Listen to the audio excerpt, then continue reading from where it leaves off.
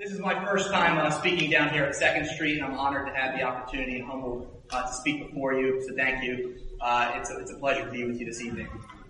But here we go. Right now, you and I are in a battlefield in Gettysburg, Pennsylvania, about an hour down the road. There's muskets firing, there's smoke all around us, and all we hear is sounds of terror, pain, and anguish. We've been outflanked by the enemy to our left, but on our right, there's still plenty of our fellow soldiers standing. There will be no retreat today. You hear the faint sound of a coordinated drumbeat, and this drumbeat, it signifies a regrouping, a regathering that often takes place right before an offensive. But in order to know where we go to meet our fellow soldiers, where we'll regain access to our resources, things like cannon firepower that give us confidence, we need to locate our regimental flag. The flag of our regiment, it allows us and the rest of the scattered troops to create a visual rallying point on the battlefield.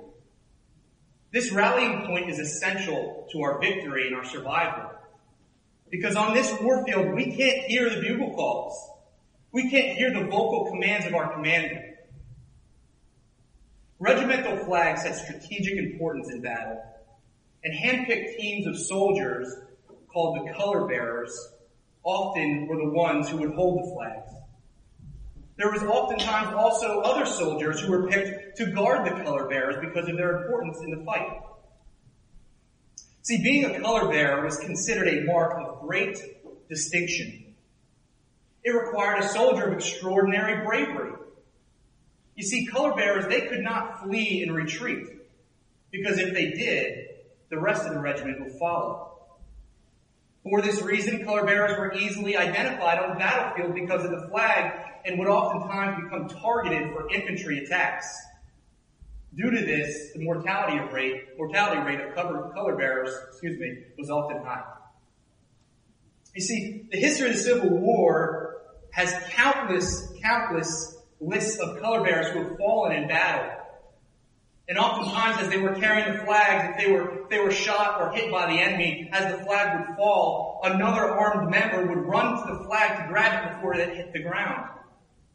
You see, because a fallen flag or fallen banner in war signified defeat. But a flag hoisted, a flag raised in the air signified victory. So we just went back in time a little bit there for this reference to the Civil War. But you see, the color bearer, the flag, the banner, it still holds great significance for us Christians today. As we watch the news, as we look around on the internet, or as we walk through our local cities, we realize we are at war. According to some estimates, over 150,000 Christians, and growing, are being killed year after year because of their faith. This is why having security and trust in the name of God for this week, in English, Jehovah Nissi, or as it would have been said in the Old Testament, Jehovah Nissi, which means the Lord is our banner, is of the utmost importance. The name Jehovah Nissi, it reveals to us the next characteristic about God that we're going to study today. And that is his everlasting, unchanging, all-encompassing victory over the enemy. Amen. But what this means for us Christians is at the exact point in time, and this is key, you have to get this, at the exact point in time that we put our faith in Christ, our identity has changed forever. We immediately took on the identity of a warrior within the regiment of Christ. And as a warrior within the regiment of Christ, we have victory over Satan, over the world, and over sin. You see, understanding this is critical because it allows us to walk confidently as if we have the cannons next to us into battle. When we walk into battle, we don't question if we're going to win. When we walk into battle, we know that we've already won. So my friends, my hope is for you today that you're going to leave here with a renewed confidence as Christians in the same promise that was given to Israel. And that's highlighted in Deuteronomy 23, which is, "Hear, O Israel, today you are drawing near for battle against your enemies. Let not your heart faint. Do not fear or panic or be in dread of them. For the Lord your God is he who goes with you to fight for you against your enemies, to give you victory." So today we're going to be examining the second book of the Bible, the book of Exodus. We're going to go to chapter 17, so if you could take open your Bibles or your iPads or whatever it is that you're following along with, and while you're doing that, I'm going to pray.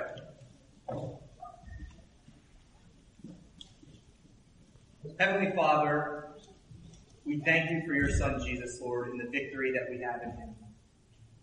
Send your Spirit to be with me now, Lord, as you know that I am utterly incapable of doing your word justice, Lord. Father, bless this sermon. Father, take it to the hearts of the men and women in this room and allow your Spirit to speak. In Jesus' name we pray. Amen. Okay, so let me give you a little background on how we got to Exodus 17. First, it starts in Exodus 6 through 14, where Jehovah reveals his power, he exercises his salvation, and he establishes himself as a provider. First, he reveals his power when he takes the Nile and he turns it into blood. Then he exercises his salvation as the Israelites are gathered before the Red Sea and the Egyptians are pursuing, and he takes the rod of Moses and splits the sea. Then he reveals his ability to be a provider as the Israelites are grumbling against Moses in the wilderness for food and drink. He provides manna, and he tells Moses to strike the rock with his rod, and water comes out so that they can drink. And then this brings us right to where we're at in today's passage in verse 17. Or chapter 17, excuse me. So let's take a look. 17:8. At Rephidim, which was considered a place of rest, Amalek came and fought against Israel. Okay, folks, for us to fully understand where I'm going to be driving at today, you have to understand who the Amalekites were as a people. So please, really try to lock in on this one. The Amalekites were the descendants of Amalek. I know, an impressive demonstration now. No, but really, the Amalekites came from Amalek, who was the grandson of Esau, who was Jacob's twin brother. And we know that Esau was a man who despised the holy things of God. And he, at the end of the story, he gives his birthright away. And God, for this reason, despised Esau because of his wickedness. In Malachi 1:3, it says, "I hated Esau and laid his mountains and his heritage to waste for the dragons of the wilderness. They shall build, but I will throw down. And they shall call them the border of wickedness, and the people against whom the Lord had indignation forever." So, as we continue through this passage and this message, keep in mind that the battle between Israel and the Amalekites, it is more than just your typical flesh and blood war. From as early on as Esau, Satan was trying to take out Jacob. He was trying to take out Israel. He was trying to take out the Jewish people, not just because he hates Jewish people, but because from the Jewish people would come the one and only Savior, our Lord Jesus Christ. This is why the battle between the Israelites and the Amalekites is a symbolic representation of the everyday war that we go through as Christians, between heaven and hell, sin, persecution, all the things that we're seeing on the news. Paul explains this in Ephesians 6:12. He says, "For we do not wrestle against flesh and blood, but against the rulers, against the authorities, and against the cosmic powers over present darkness, against the spiritual forces of evil in heavenly places." So take notice, by way of Satan and his legion of demons, by the world and by the flesh, the enemy has attempted to counterbalance what we know as the Trinity, the Father, the Son, and the Holy Spirit. Make no mistake, the enemy is relentlessly trying to ruin anything that is good with evil. So So in today's fallen world, our enemy has become emboldened because many have been deceived. For Christians like us in the United States, often his attempts and his strategies are a little bit more subtle than what we're seeing in Iraq, with ISIS sending notes to households telling them, either you flee or you will face certain death. Therefore, often for us first world Westerners, we go on living our lives unaware that the enemy wants to take all of us out, each individually. But since the truth is that we're living in a world in which evil takes no breaks, and life demands vigilance, and we can't just go and take a spiritual vacation whenever we want, we must do is what Peter taught in 1 Peter 5:8, which is, be sober-minded and be watchful. As your enemy, the devil, prowls around like a roaring lion seeking someone to devour. But in order for us to execute on this directive realistically, we have to kind of understand what are the enemy's tactics. So what I want to do is take a look in the scriptures here at 3 good examples of when the enemy is roaring around devouring. Our first example we already kind of touched on, and that's the example of tiredness. Esau was hunting. He was extremely tired and fatigued when he came home from a long day in the field. When he came home, the enemy got him. He convinced him to give up his birthright, the future of his generations to follow. I don't know if any of you have watched the ESPN highlight reel, but Esau, come on, man. Really? But see, it's easy for us as well to give into the pressure of a long workday, seek immediate gratification in things like people or food or drugs. See, Esau wanted to recall the bargain after he made it, but it was too late. So our next example I will consider a little bit more of one of those subtle tactics that we talked about. A little bit sly. You see, the next example of when the enemy is really going to try to attack is during happiness. See, King Herod is a perfect illustration of this. He was having a birthday party and he was dancing with a beautiful woman, and in the allurement of this dance and this enjoyment that he was having, he said to her, whatever you ask of me, I will give you. Up to half of my kingdom, it says in the book of Mark. Now, this kind of reminds me of this one time when I first met my wife, Erica, and we were on our first date out in the middle of the street, and there was a beautiful moonlit evening, and I pulled her aside and I began to salsa dance. And in the allurement of my salsa dancing, she wanted to kiss me, and I said, hey, hold on here. Are you sure you want to do this? And she did. She kissed me, and the rest is history. And now this comes with a no return policy. But seriously, Herod's mistake, his defenses being down, ended up costing John the Baptist his head. Because this is what she requested. And finally, the last tactic I want to take a look at real quickly here is the tactic of discouragement. And this is one I think that we all know a little too well. Peter was discouraged. Jesus had just been arrested.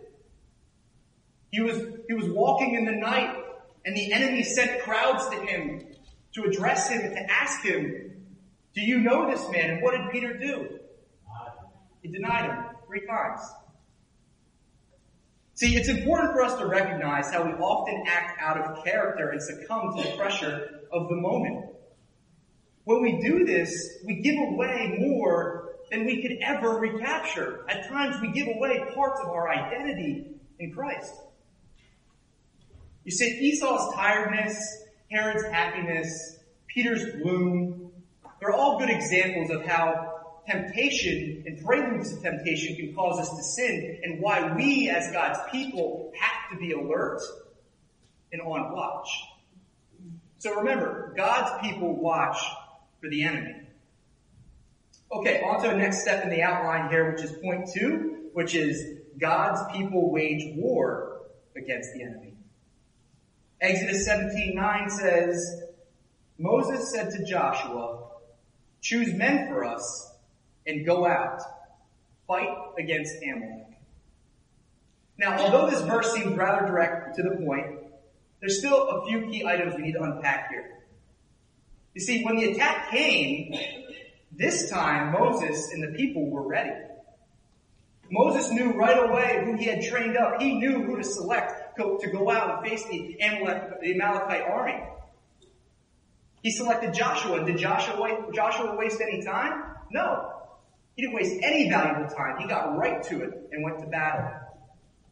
Think of how different this is compared to how they reacted when the Egyptians approached at the Red Sea.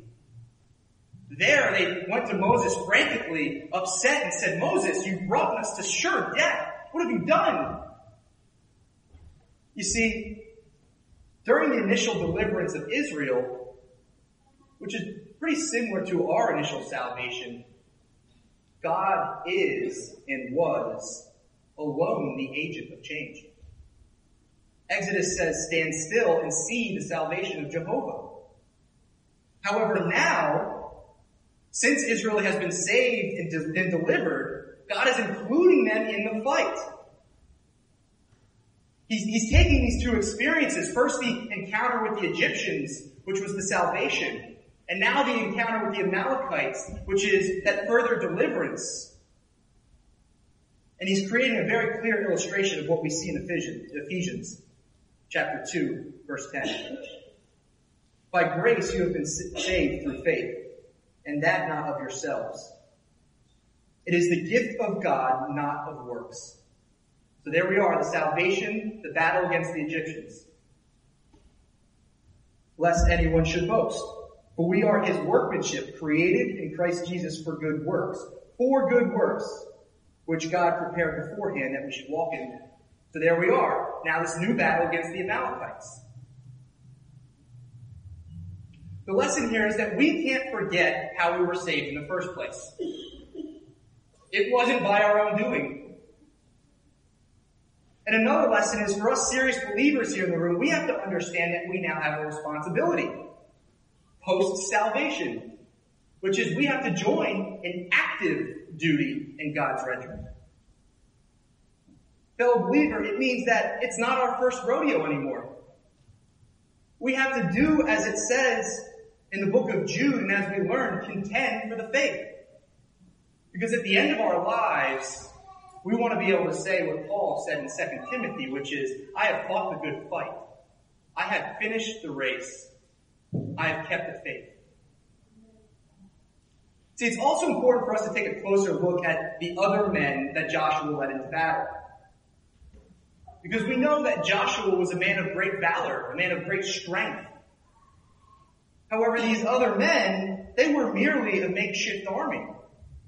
They were herdsmen, carpenters, brickmakers. Worse yet, they likely didn't have sharp-edged swords to fight with. Remember, they just left captivity.